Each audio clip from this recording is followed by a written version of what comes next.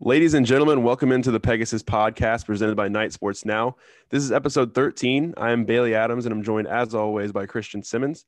You can find us on Twitter at BaileyJAdams20, at by Simmons, and go ahead and throw us a follow at Night Sports Now while you're there. We have breaking news on the Pegasus this week. Harvey is now the leader in the clubhouse to receive the Greg McCrae for Heisman treatment from me. All it took was 3 first-half touchdowns in the spring game. And it's not final. I haven't decided for sure if RJ Harvey's going to get that to me. I haven't even decided if I'm going to do it for sure. I might retire it with Greg McCrae. It doesn't feel the same when it's not Greg McCrae. But we'll get into the spring game talk here in a minute. And to do so, we have Jason Beede, publisher of Knights 247, who's with 247 Sports. He's here to talk UCF spring game with us. So Jason, how you doing tonight, man? I'm good. Thanks for having me on. I've listened to a few episodes here and there, and I wasn't surprised when you guys asked me to come on. I'm happy to be here. Awesome. Yeah, we're happy to have you, and you're our second ever guest. You're our second esteemed guest on this podcast. Yeah, I mean, we'll jump right into it. I don't even think Christian. Hey, Christian, how's it going, man? Hi, Bailey. Hi, Jason. How's it going? Christian is also here. I mentioned his name, but didn't bring him in. But yeah, full disclosure, I missed the spring game. I wasn't in town, but both so they're going to be carrying a lot of this conversation about the spring game. I'm going to kind of facilitate it myself, and we'll jump right in. I mean, I'll start with Jason. Before we get to individuals that stood out to you, were there any general observations that you made just about the game, about the process it was? Anything that stood out to you in general? Yeah, I mean, it felt like a normal spring game. I didn't sense anything majorly different. I mean, to be honest with you, I don't know. I feel like I'd like to see the coaches on the field again. You don't get to see that in the fall. Gus Malzahn behind Dylan Gabriel and all the other quarterbacks, and that's always fun to see. It did feel like the players were just excited to be out there and in front of fans again. But I didn't notice this was totally different from previous springs or anything like that. But there was good energy in the stadium. I think a lot of people were anticipating this game, especially with the new coaching staff and all the younger players having the chance to really shine this spring. And it was just a good atmosphere overall. It was fun just to at least from my perspective, I was out in the stands for this one, just having UCF fans back in a crowd together like that with a lot more optimism than we've seen in a while. Because for the second half of 2020, it was kind of just let's just get the season over with. But yeah, it was fun being back out there. I know. So I'm curious if you noticed this, Jason, that I don't know if this is different from previous years, but there was a ton of stuff on the Jumbotron throughout the game, or the video screen, whatever you call it, of here's UCF's draft picks, uniform of the year winner in 2018, lots of recruit motivated stuff. It seemed I'm not sure if that's something we've seen in the past or if that was a new thing. Yeah, I was thinking about that because they had that kind of set up at the scrimmages that they were doing the 3 Saturdays, or the open practices that they were doing the 3 Saturdays prior. I've seen they've had stuff like that. I don't know if it was exactly like that in the past, but I thought that was really good. Just the history of the program, and not just the past 3 or 4 years, but dating back to way earlier, I guess, that maybe recruits today might not know about, the Fiesta Bowl, the first Fiesta Bowl, right? So having things like that is, I think, from a recruiting perspective, is really good. Forgotten Fiesta Bowl for a lot of people for some reason, but I'm actually gonna have to amend my second question I had for you, Jason, because you mentioned how nothing really seemed too different springs under different head coaches, but I do kind of want to ask about the vibe. You mentioned it a little bit, but did you notice anything with the players in terms of excitement, anything with their vibe a little bit different now as compared to maybe the way they feel last season? Yeah, I think speaking with the players, I think they've been pretty honest with us and candid with us, which we appreciate greatly. Certain players, we were talking with someone who hasn't really talked to the media a whole lot in his time at UCF, but we spoke with, who suddenly a kind of I think redshirt senior. I think this is his final season. John Powell, the cornerback. I think this is my first time talking with him before the end of spring, and he held back on a few things, but certain players like Anthony Montalvo and other players that were on the team last year and who had maybe even been not just Josh Heupel, but with Scott Frost, they were very candid about what they like about this coaching staff. We've seen it from Dylan Gabriel, just talking about how these coaches have been more honest and, saying things like they tell us what we need to hear, not what we want to hear. I think in the press conferences with the players, I just feel like, when we ask them like, what's different or what do you like about this spring compared to previous springs or, questions like that, they're more honest with us and they just feel like, I don't know if it's more comfort level or whatever it may be. But I really like that from the players. In practices and at the spring game itself, there's always good energy around, because these guys have had, 3 or 4 months off and first time out on the football field in front of fans since December. So I think there was just good energy all around. And talking about differences in how the players are talking, it also just feels like Gus Malzahn with the media and Josh Heupel with the media are like very night and day. I mean, I know Heupel is sort of always like, well, attack relentlessly, go 1-0, sort of on a loop. And Gus is over here like, we're going to schedule top 10 teams and beat them. And here's exactly what's going on. I mean, is that interesting from just a covering the team perspective of, I mean, is Gus seem more open to a relationship with the media? And I think we would see that regardless of it, whether, let's say it was not Gus Malzahn, but let's say, I don't know, if they hired if they're a different type of experienced coach. Josh Heupel and Scott Frost were both first-year coaches at UCF when they became coaches. So when they're trying to become a head coach for the first time, they want everyone to like them. I don't think Gus cares at all. Obviously, he wants people to like him, right? He wants to win games, which in terms fans will like him and his success. But Gus will, say what he wants. I mean, we asked him about Johnny Richardson, who had a great day, and he said, the one thing that stands out to me is he needs more experience. It's like, that's not a compliment, So I think Gus is just, this isn't his first rodeo, right? He's an experienced head coach. This is probably the easiest media market he's ever been in terms of tough questions. Maybe Mike Bianchi might get a few ones in there, but I think he's just really comfortable and he kind of has the monkey off the back. There's no pressure. There's, it's really just family oriented in the locker room with the coaches and the new coaching staff. And I think he's just genuinely happy to be here. Yeah. Well, you mentioned the players and what they've liked that's different under Malzahn so far. Christian pointed out a little bit of the differences earlier on with what he saw on the video boards and all that for recruits. Another thing that's seeming to be already a hit with recruits is more innovation from UCF. The players had their Twitter handles on the back of their jerseys for the spring game. And just was curious, Jason, the impressions of that were, and if you've heard it, not anything specific, of course, but if you've heard anything or seen anything that's promising in terms of that front and what that did for. Yeah, I've talked with, a handful of recruits, not every single one that was in attendance, but, 4 or 5 recruits in the past few days here. And when I've asked them about that, I mean, even if I had some of them, I didn't even ask about it. I just said, what were your overall thoughts of attending the game? And they pointed out the jerseys right away. So, check mark there. Right. And when I did ask about it more specifically, like, did you like that? Is that something you would like to see in the future? One recruit mentioned it's fun for a spring game. One recruit mentioned it kind of reminded him like an all-star game, sort of something you do different because, not everyone's watching your spring game. Not everyone's watching your all-star game, but it gives you an opportunity to do something different. And, talking with recruits, 17 and 18-year-old kids, I think they're all on social media. They love all the interactions. And, that's one thing, there was a recruit who dropped his top 10, which included majority of Power 5 schools, and then had UCF. The video had like 20,000 views and almost 100 replies, and I think 80 of them were from UCF fans. So I think the message of, not just Twitter, but social media in general, something that, recruits love. I think majority of them I've talked with have seemed like it was a genuinely cool idea. And yeah, okay, I get that recruits like it, but have we considered how 60-year-old college football fans might feel about it? Because that's the audience we really should be worried about here.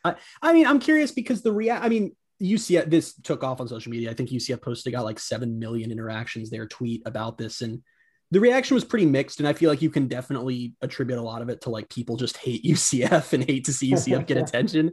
But there was kind of this undercurrent, especially from people you can just kind of tell, like from the fact that their Twitter profile is an egg, that they're a little older.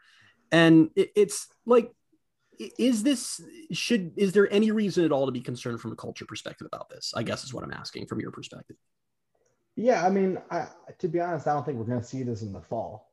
You know, I don't think it's going to be I'm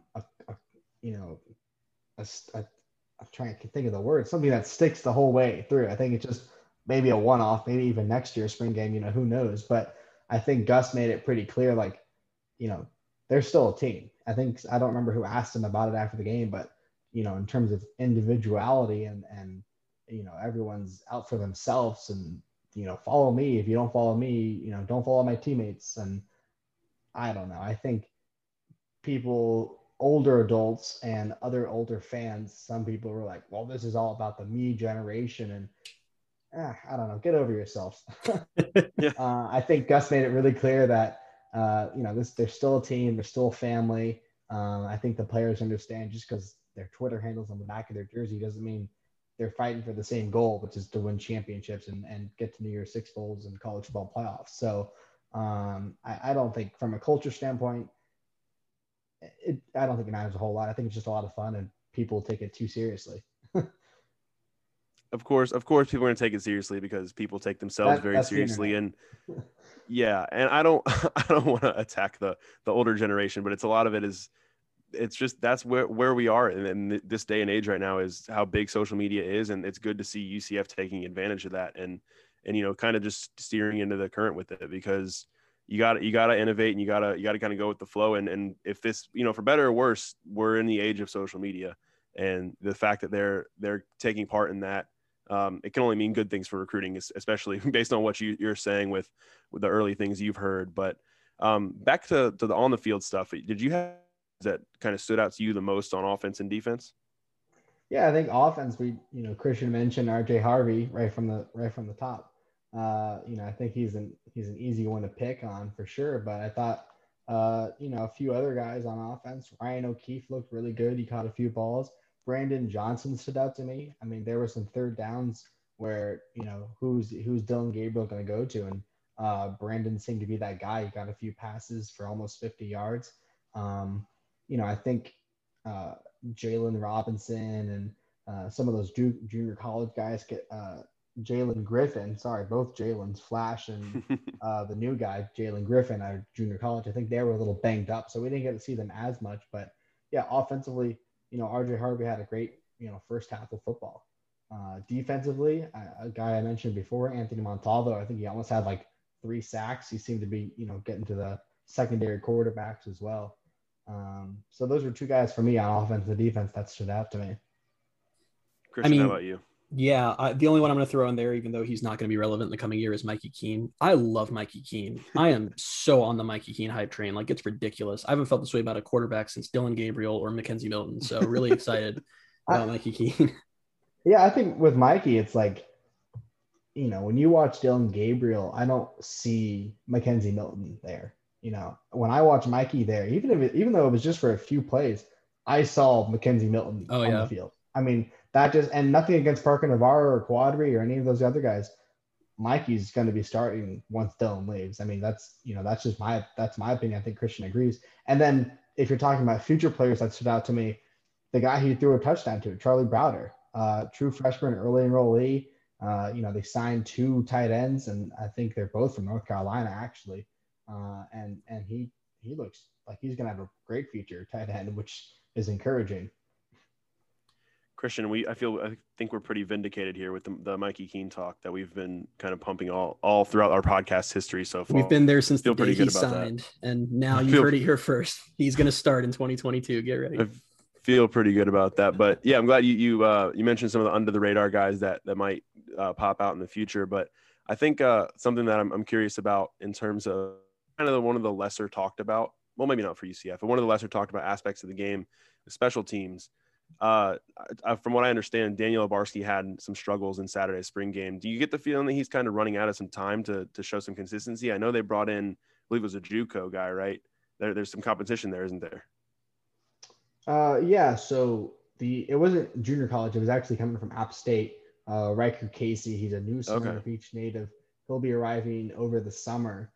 He was actually in attendance. I reported that before the day of the game. He was in attendance. He was at least supposed to be in attendance. I haven't talked with him since then, but he was planning on being at the game, so I'm pretty sure he made it. He's an Orlando native. But yeah, I don't know if time is running out or so. From here on out, it's a mind game for Daniel Barski. It's like when a pitcher gets the yips, right? It's is he going to improve? I don't know. I mean, when he went out to kick that 46-yard field goal that he missed, I felt bad for the kid. I mean, you had some struggles this past season, and he goes out for a second. I had to tweet what happened in the play, and I knew the second I would hit tweet on Daniel Varsky's field goal is no good. My replies were just, someone said they could field goal from their apartment in Coral Springs, and someone else was, whatever. All these people just had something to say, like as if they can kick field goals or something. But I don't know. It doesn't feel like he has, something would have to change dramatically. It seems like something's, from a mental standpoint. I don't know if it's nerves or what. He has a great leg. We've seen that from the kickoffs he's been able to do. And he did make a field goal. I think he missed one extra point and he made a couple other ones, and he made a 30-yard field goal.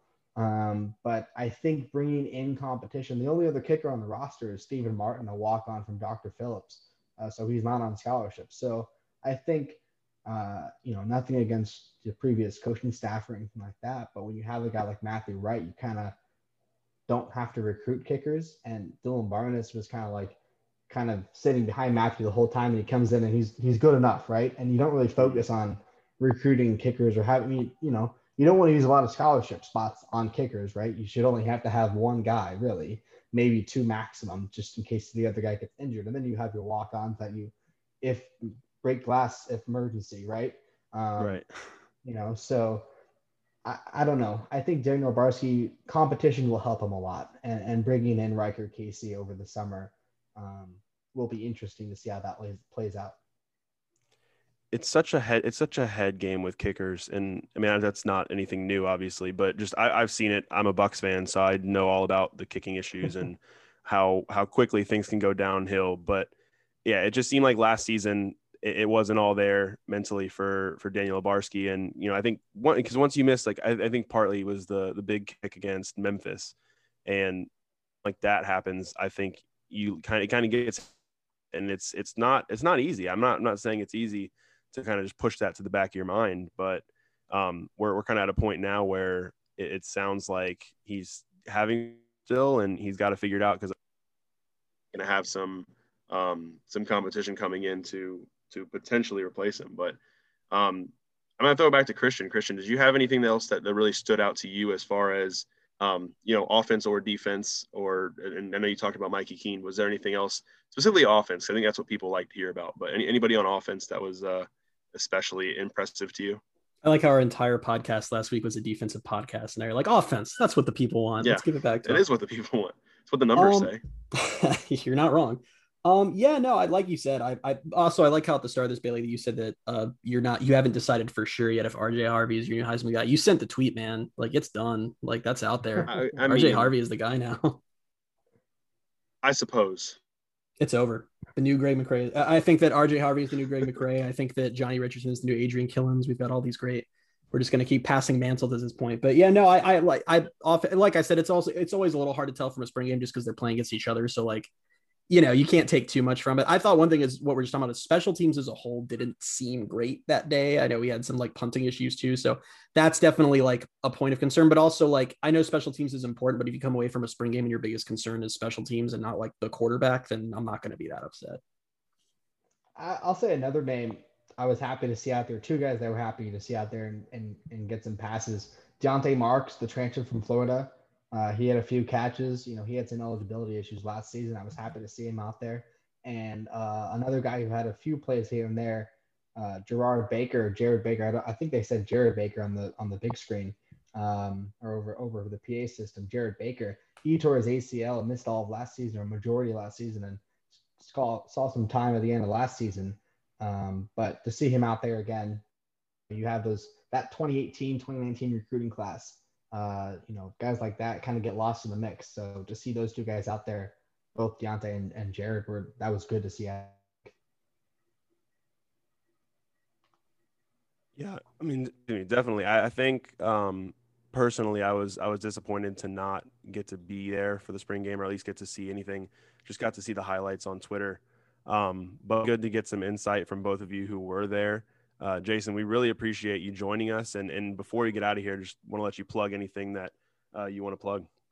Yeah, absolutely. We got the NFL draft in 2 weeks. So, I think Richie Grant and Aaron Robinson, all those guys had a great pro day. So hopefully draft coverage will be coming soon. Knights247.com, plenty of recruiting stuff. June will be a big month for UCF. Hopefully in-person recruiting is able to come back. So Knights247.com, at The Real BD on Twitter. So that's where you can keep up with all your UCF coverage in addition to Night Sports Now in the Pegasus. Okay, I lied. I have one more question for you. Now that you brought up is it also wild to you that Aaron Robinson is getting a little bit more buzz than Richie Grant? I find it incredibly odd. And that's not to say Aaron's not a bad player. I mean, I think Richie and Aaron could both go second round. I think Richie will go second round, but I think Aaron will be late second, maybe early third. But I don't know. I don't know if it's just his size or what, but yeah, I just feel like Richie's the most pro-ready prospect out of the entire group, and I don't know. It's interesting to me how people view Aaron Robinson, and then Richie Grant, Aaron, and then there's like a gap, and then there's Tay Gowan. Nothing against Tay, but it's like it'll be interesting to see who gets drafted where. But yeah, I would think I'm really Richie's curious about it. For a 6-4 season, it could be one heck of a deep draft class for UCF. It's incredible. I mean, it's really incredible. I mean, you're going to have potentially 3 or 4 guys from a 6-4 season get drafted, which is, I mean, that's up there for draft classes for UCF, right? In terms of totals. I mean, that would be pretty remarkable. But subpar record, individual talent. Yeah. Subpar record and a great draft class. UCF is now Miami, everybody. Welcome to the big boys. Yeah. And okay, and on that note, on that note, we'll go ahead and say goodbye to Jason. Jason, again, we appreciate you so much for jumping on with us and talking with us. I'm sure we'll try to have you on again soon if you're down for that. Absolutely. Thanks, guys. Cool. Thanks, Jason. Good to see you, Jason. And so moving on, we're gonna go ahead and talk about something that kind of popped up earlier this week about UCF and their scheduling news. And they're apparently in talks about a game that people have wanted to see for a while now. They're in talks with Alabama about a potential meeting in 2023. So, Christian, is this a good idea for UCF? Well, I don't know. Is my official take. I don't know. I've been going back and forth on it since that news broke. So basically just to give the total recap, it was SEC Network, I think, was originally where it got reported. And it seems like it's a legit thing. It's been reported by a couple other people in the UCF community since then that what we're looking at apparently is a 2023 game against Alabama at Alabama Stadium, one-off game. And that's that, which is like Danny White is like vomiting right now, even thinking of accepting something like that. But this is a new era. This is Terry Mahadra and Gus Malzahn. My thing is, and I want to get to what you tweeted because your tweet was a really good point. I guess I'm literally, it's like you're hearing me decide in real time because I don't know how I feel about it. I keep going back and forth. I want to watch that game. I guess that's what it comes down to is I want to watch UCF play Alabama. And I know that the concern that I don't think other UCF fans are going to share with me is my concern is that UCF will lose badly. And that's not a drag on UCF. That's what I want people to understand. Like they're basically every single team gets blown out by Alabama. I mean, Clemson's been blown out. Ohio State's been blown by Alabama. Texas A&M finished number 4 in the nation this year, and they lost like 56-24 Alabama. The difference is at Texas A&M loses 56-24 to Alabama, and it's like, they'll be back next week. And UCF does it, and it's like they're a fraud, blah, blah, blah. Yeah. So I guess from that perspective, I get it. But the flip side of it that I think about is as of right now, outside of Orlando, I think the majority of college football fans believe that UCF would get blown out by Alabama. Would you say that's fair? Absolutely.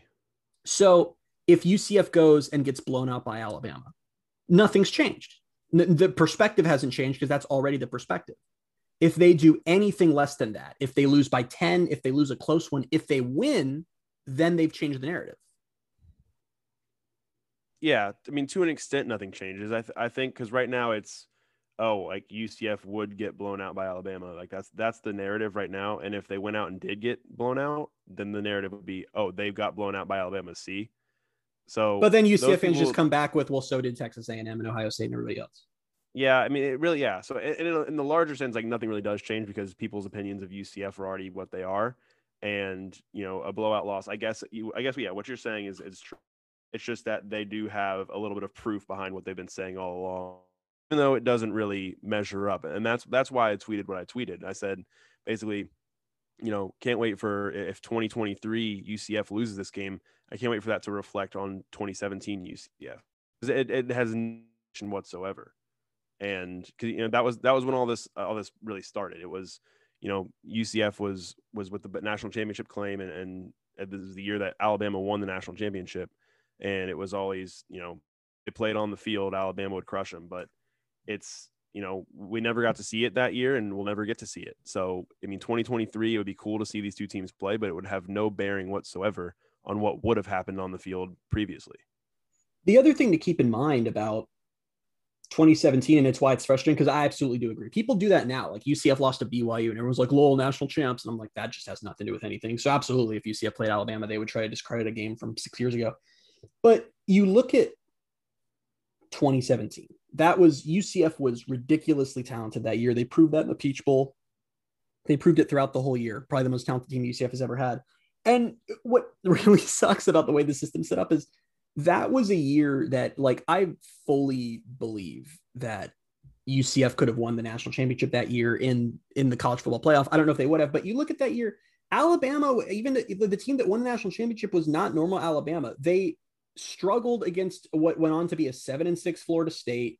They didn't get a lot of their typical blowout wins. They struggled with a lot of teams throughout the season. They didn't even make the SEC championship game. That was probably the weakest national champion Alabama that we've seen under Nick Saban. And the rest of the playoff field was Oklahoma and Georgia. If UCF was the 4th seed, let's say, they would have played Clemson, who was number 1 seed. Clemson was also not that great. I think that was the year they lost to Pitt, or was that the year they lost to Syracuse? And they ended up going down in the first round of the playoffs without much of a fight. UCF matched up great with what Oklahoma does. So, like, if that 2017 UCF got a shot in that year, they absolutely could have won. So it sucks that now something that can happen in 2023, people might use to flip that. On the flip side, if UCF goes and beats Alabama in 2023, it doesn't just change the narrative, it destroys the narrative. Like there's nothing anyone can ever say again if UCF goes and beats Alabama in the regular season. Yeah, and because it's one of those things where you can't say that Alabama wasn't motivated. You can't use any of those excuses.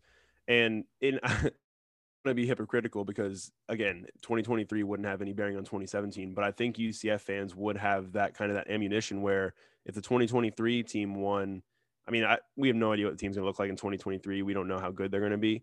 But I think Mikey Keene will be a redshirt junior, so they will be at least undefeated. But anyway, I think you can say they probably won't be the 2017 team, and if they are, great. But if they're not, you could say, oh well, this team beat your Alabama team. Our 2017 team was even better, So we got a shot back then, and we'll never know. But you've got to put the thought in people's minds, and that kind of sounds probably hypocritical, but I don't really care. Because I don't know. I think in a way, UCF fans have earned. Well, I don't say have earned it, but I think they would have the right to have that opinion or hold that opinion if such a thing played out on the field. And the other thing I do want to say on this, if it does come to fruition, because I know it's not official yet or anything, it's just apparently something that they're discussing and seems like it could really happen. Props to Alabama and to Nick Saban and to that organization for being willing to schedule this game. And I know UCF fans are going to come back and throw a fit when this gets announced. I know that some will, when they'll be like, why aren't they coming back to the bounce house? Listen, you can make that argument to any other team. Alabama runs this sport and has for 15 years now. If you want to play Alabama, you play Alabama on Alabama's terms. That's the way that is. There is no earthly reason or benefit for them to play this game. There just isn't. Yeah. So the fact that they are even in the discussion phase, props to that program, because there are a lot of much lesser programs in college football that would hang up the second UCF called. Oh, absolutely. I think we've I don't know specific programs themselves, but we just know how hard it is, and we can obviously deduce how hard it is for UCF to schedule some of these Power 5 teams, because a lot of them realize, this is a no-win situation for us. So yeah, I mean, props to Alabama for that. And also, yeah, on your point about, UCF fans wanting Alabama to come back here and, do a return game, that's never happening. You're not going to get Alabama even on I don't even think they would do a 3-for-1, because there's no benefit. Like you said, there's no benefit to do this once. So they're not going to set up a wider series and give up a home game to come to Orlando. And it's just not going to happen. It's that with Alabama. No. And we can get after Florida for that. We can get after, Yeah. Miami for that. Like I said, Alabama is Alabama. They're complete their own thing. So yeah, I think it's, I know that there's no benefit for either of them, but Florida refusing to come to the bounce house is sad, frankly. Alabama refuses to come to the bounce house. They run the sport. They're going to do whatever they think is best for them. And there's nothing you can say about that, because they're going to go win the national championship either way. So but right now, in all honesty, how many Power 5 programs, if UCF picked up the phone right now and said, we'd like to come play you once at your stadium, I feel like the majority of them are just going to say no. Yeah, I think less than 10 would say yes. I mean, honestly, yeah, I don't think any of the Florida ones do. Miami wouldn't, because we'd crowd their stadium. FSU wouldn't, because we'd crowd their stadium, and Florida wouldn't, because they don't want to lose. Yeah, no, I don't think very many would. So yeah, I kind of am curious to just know what the motivation behind it is for Alabama. Why? I don't You think they're just know. bored? I really don't know. Is Nick Saban just I'm in my last few years here, I've won 7 national titles, let's start messing around? Yeah, I mean, they might just be bored. Maybe it's just Gus Malzahn. I mean, I don't know if he knows Nick Saban or if they have a relationship there, but maybe that was enough. I mean, we've talked about how in the last few months Gus Malzahn has sort of lended them this legitimacy on a national level, because he's such a renowned head coach. And maybe it is that teams are willing to listen to a Gus Malzahn coach team more than they were a Josh Heupel or a Scott Frost, who were both fairly unknown coach team.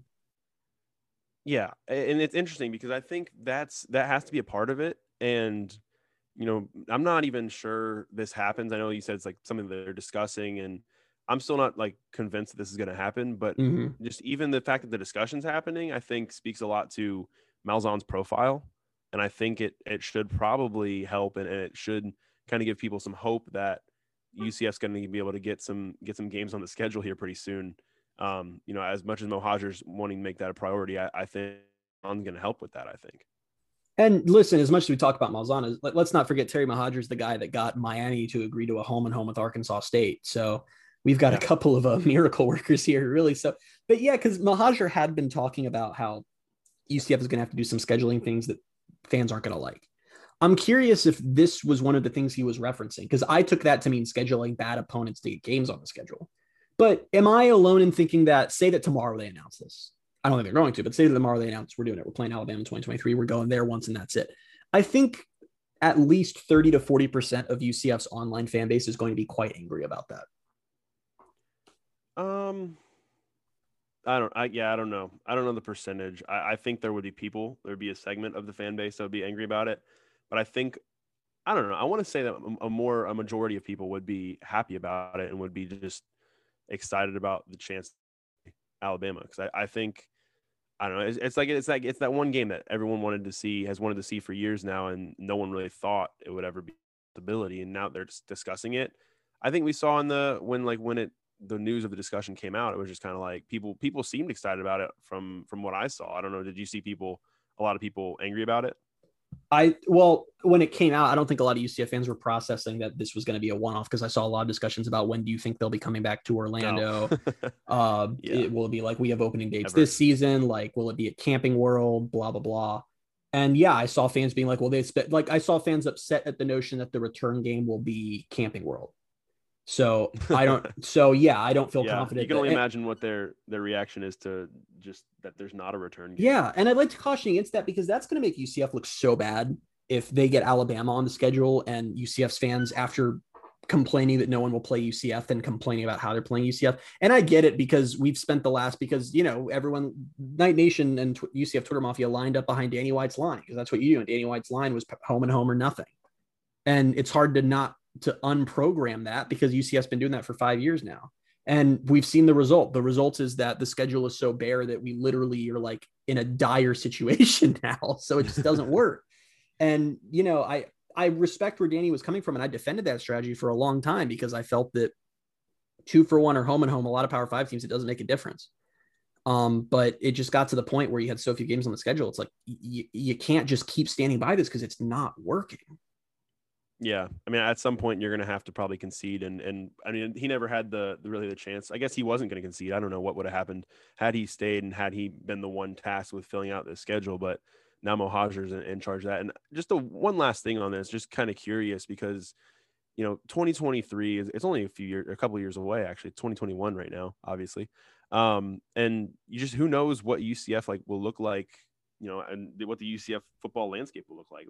Malzahn, you know, you kind of hope and think that he would still be here, but you know, if he's the one behind the scenes, like wanting to make this happen, I mean, that's a pretty nice commitment right there. I mean, you would think that he's not going to schedule this game and then dip after a year or so. Well, I've said this, and I've said this before, and I'll say it again.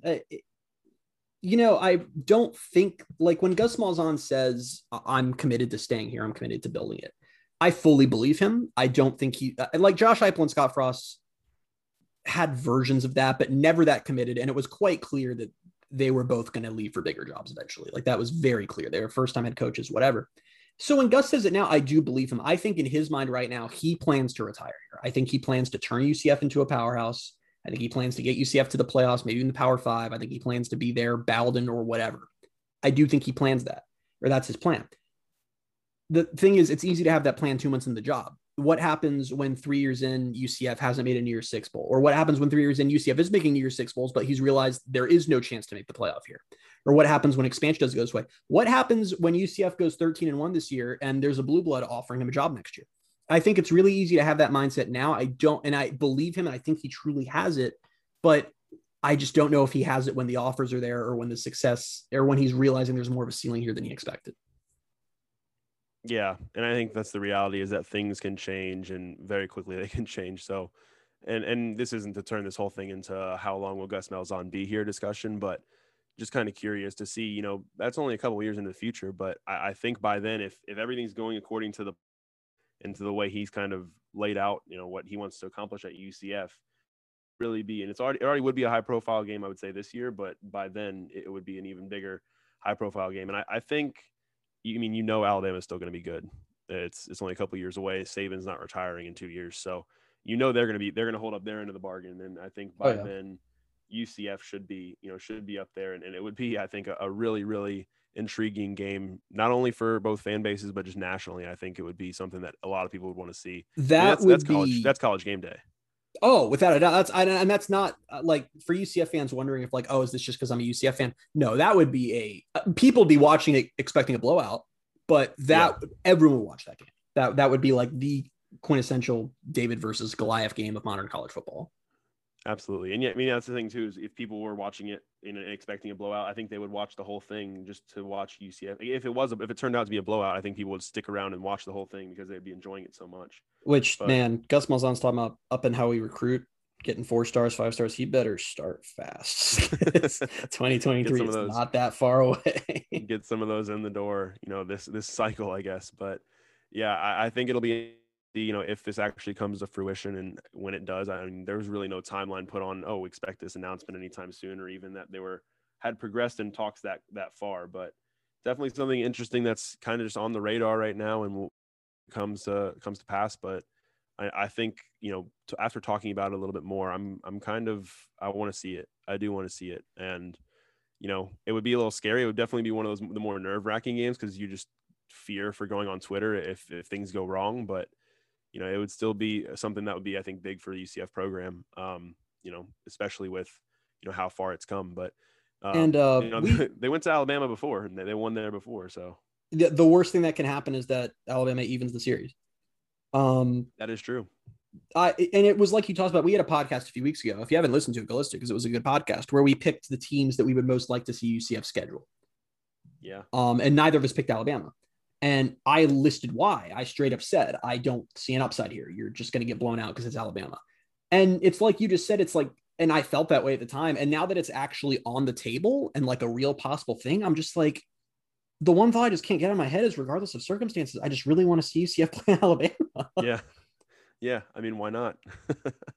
But we'll see what happens. And, with that, we'll move on to the news section and wrap up with some news across UCF sports. Football wise, there's nothing really other than the spring game that happened, but they did announce the other day, I think it was on Wednesday, that 92% of season tickets are now sold out. So, if you're hoping to be in the bounce house this fall, and, granted that the stadium is full, like they want it to be, you should get on your tickets soon.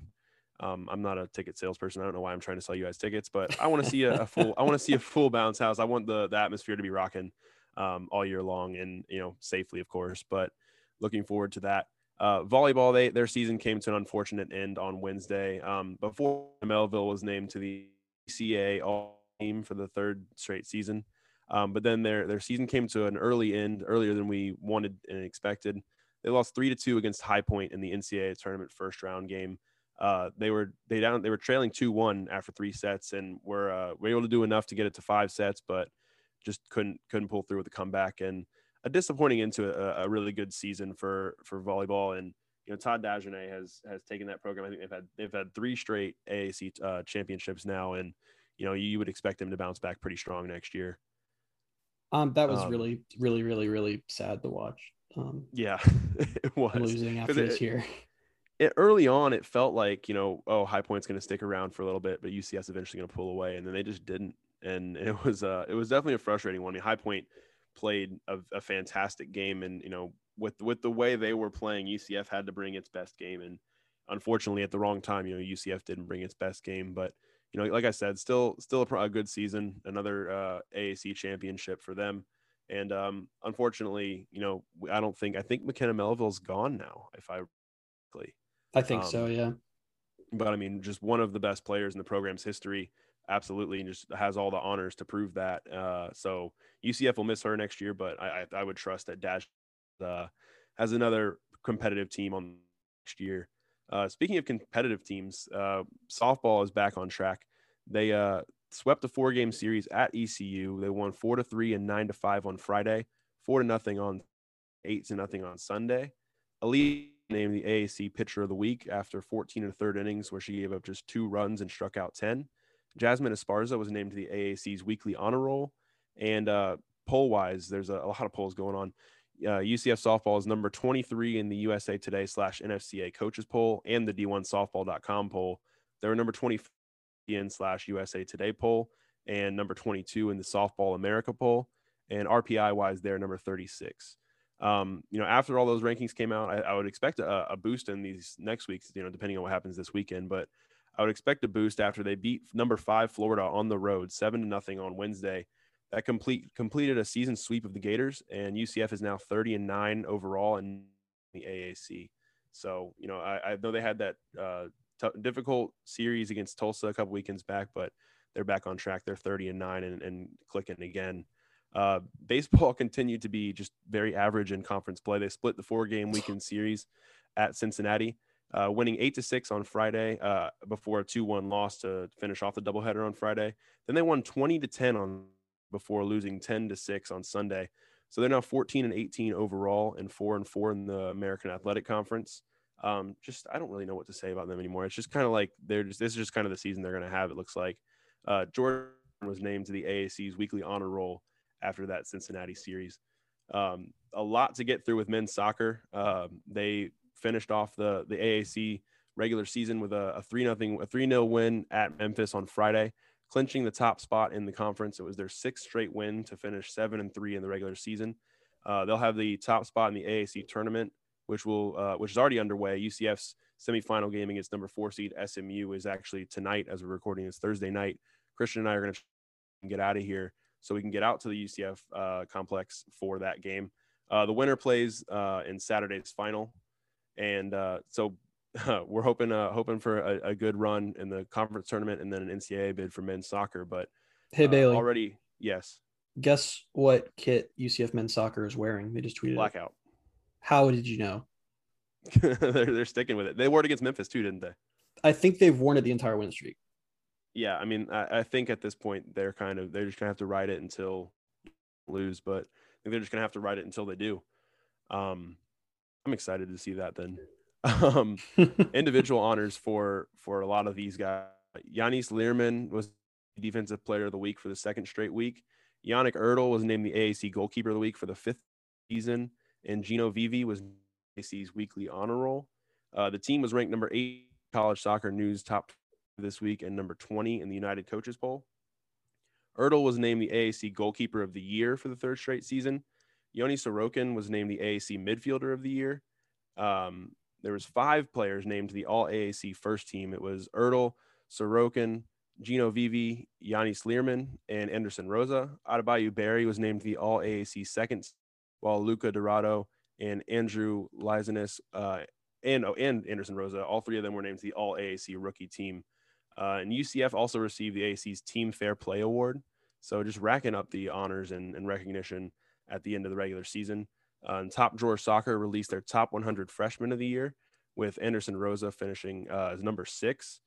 Andrew Lizanis was number 70, and Luca Dorado was number 83. So exciting times for UCF men's soccer, which, I think we once discussed on this podcast is one of the bigger disappointments in UCF history until they just decided to say, we're going to turn this around and go on a really big run. So exciting times.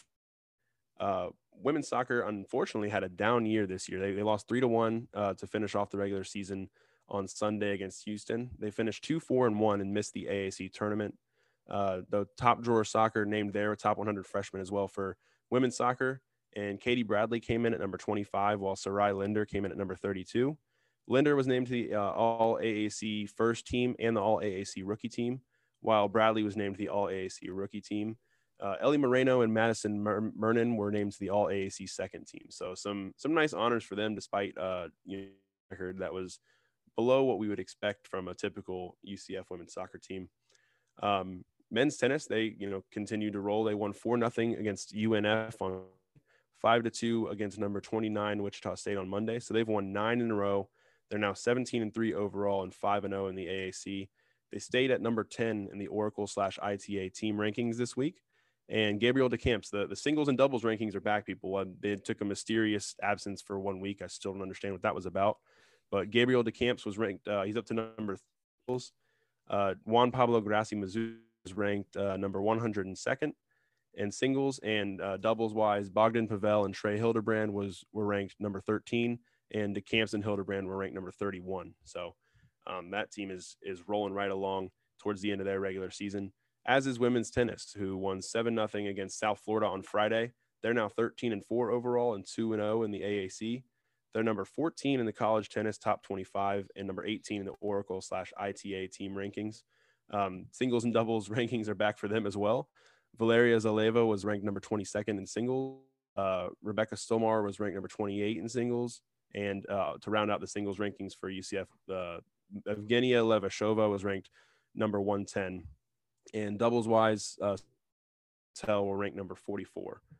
Outdoor track and field, they had another nice meet on over the weekend. They started the Hurricane Alumni Invitational in Coral Gables on Friday, with Chloe Hill winning the hammer throw with a personal best, and Kalia Jones picking up a personal best in the high jump.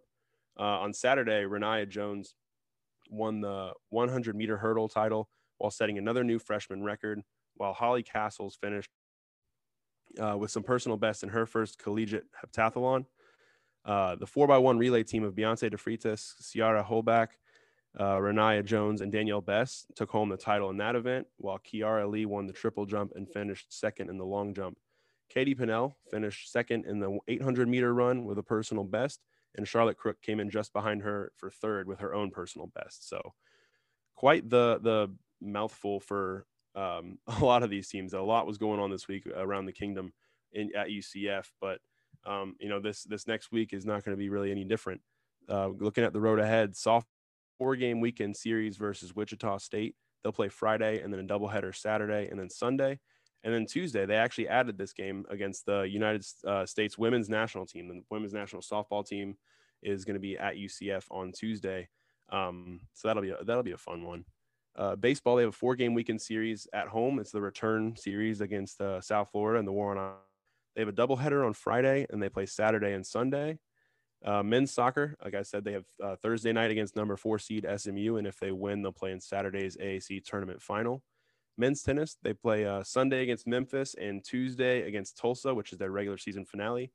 Women's tennis has a big one Friday at Florida State before their regular season finale on Monday against Tulsa. Women's golf, getting ready for the AAC championship in Pinehurst, North Carolina. That's going to be Sunday through Tuesday. Outdoor track and field has the Tom Jones Invitational in Gainesville on Friday and Saturday. And finally, rowing is back at it on Friday against Miami. So, like I said, a lot going on. It's been a busy spring, and it's going to continue to be a busy spring. Definitely giving me a lot to deliver to you guys in the news section week in and week out. Christian, we're going to go into your prized segment, the uniform of the week. The previous winners, men's soccer has won 4 times, with the gray Pegasus winning twice and the blackout winning twice. And of course, they'll be wearing the blackouts probably until they lose again. Women's basketball won once with their black uniforms, while baseball has won twice with the Pegasus and the road grays last week. So Christian, throwing it over to you for your uniform of the week for this week. Yes, my prized segments, uniform of the week. Yeah, I said last week I didn't give it to men's soccer because I feel like they're wearing the black one too much, and I didn't put together. So after that, they're wearing it because they're not losing in it. So I respect that actually, but on that alone, I would have given it to them this week because it's such a nice kit. But unfortunately for men's soccer, and for baseball, and for softball, and for volleyball, we had football uniforms this week. And of the 2 combos, we saw 3 combos. Technically, only run you through it. So at the spring game, I guess it wasn't offense and defense. The first team, all the first teamers, I believe, wore white helmets. It's not, we'll get there. White helmets with black jerseys and black pants. The second team wore white helmets with white jerseys and black pants. And then the guys that you weren't supposed to hit wore white helmets with pewter jerseys and black pants, which sounds awful, but honestly look kind of cool. Like, don't wear it in a game, but like, I liked it. So the thing about the helmets is they are a little different. They did more than usual. Usually they don't put anything on the helmets except they just slap the UCF logo on the side. This time they were the full on like UCF logo, sword stripe, player numbers on the back, Knights word mark. Like they went all out. The one thing is they just used the decals that they never use on those helmets. It was just so the white helmets for literally years now have been chrome gold always. And they just use the standard decals, which is a standard UCF. We saw that helmet for the last time in 2016. So it's been a minute. Obviously, the chrome gold is an upgrade, but that's okay. And of those 3 combos, obviously one of them is going to win. Come on, guys. The football uniforms are just out of this world. The winner is white, black, worn by the second team. That was a combo that we saw in game, again, with chrome gold decals against Pitt in 2019. And a lot of people were like, don't wear it again because we lost. Like, that's a thing that affects anything. And it's an awesome combo. I hope we see it again on the road soon, maybe even this year. I think it'd be a really good Louisville combo. Actually, we'll see. It's a good combo for a day game because the chrome gold, the way it just pops during the day, man. Oh, I just love those. I love those decals so much. But yeah, white, black for UCF football takes it this week. Welcome to the list, UCF football. I have a feeling that's not going to be their last appearance as your uniform of the week. So it will be their last appearance for exactly 5 months, and we'll be back to it. Yeah, it's gonna be a long 5 months, I guess. But actually, I guess that segment's gonna go away by summer because I have something planned for it. We'll be fine. Okay, that's a nice tease. I don't even know what that is myself, so we're not gonna let anybody else in on that right now because I don't even know it. But yeah, it was also with these, like we mentioned earlier with Jason, they had the player Twitter handles on the back. So did that factor into your decision at all? No, football was going to win no matter what. I figured. From a design, in all honesty, from a design perspective, I don't love it, but it's a pretty minor. Like we're talking about basically adding an @ to jerseys on the back. So some people were really bothered by it. I just don't understand. I think if recruits love it and players love it, keep doing it. Yeah, and why not? It's the spring game. Everybody just lighten up a little bit, have some fun. Wear it in the fall. UCF had some fun. Yeah, I mean that'll really get people riled up. That really will. If they can do that without getting kicked out of bowl games, they should absolutely do that. I have to look into, but congratulations to football. They're on the board for the first time, and definitely not the last time. But with that, I just want to say thank you guys so much for listening, and again, thanks again to Jason Beede for joining us earlier to talk about the UCF spring game. I don't know, I'm not really sure how this is going to come through, but I've been having some internet issues, or one of us has, and then my mic has been weird. So if I cut out at any point, apologies on that. We'll try to get that fixed up for the future. Don't know what's going on really, but thank you for sticking with us. Appreciate you guys for listening to episode 13. We'll be back next week with episode 14 as we venture into football list territory. A lot of other sports to talk about. We'll figure out a UCF football topic to talk about, of course. Yes, we will. But it's going to be an interesting few months. We're going to have to get creative with some of our ideas. But until next week, you can find us on Twitter at Bailey J Adams 22, at by CA Simmons, and at Night Sports Now. Thanks again for listening, and we'll see you next week. Bye, everybody.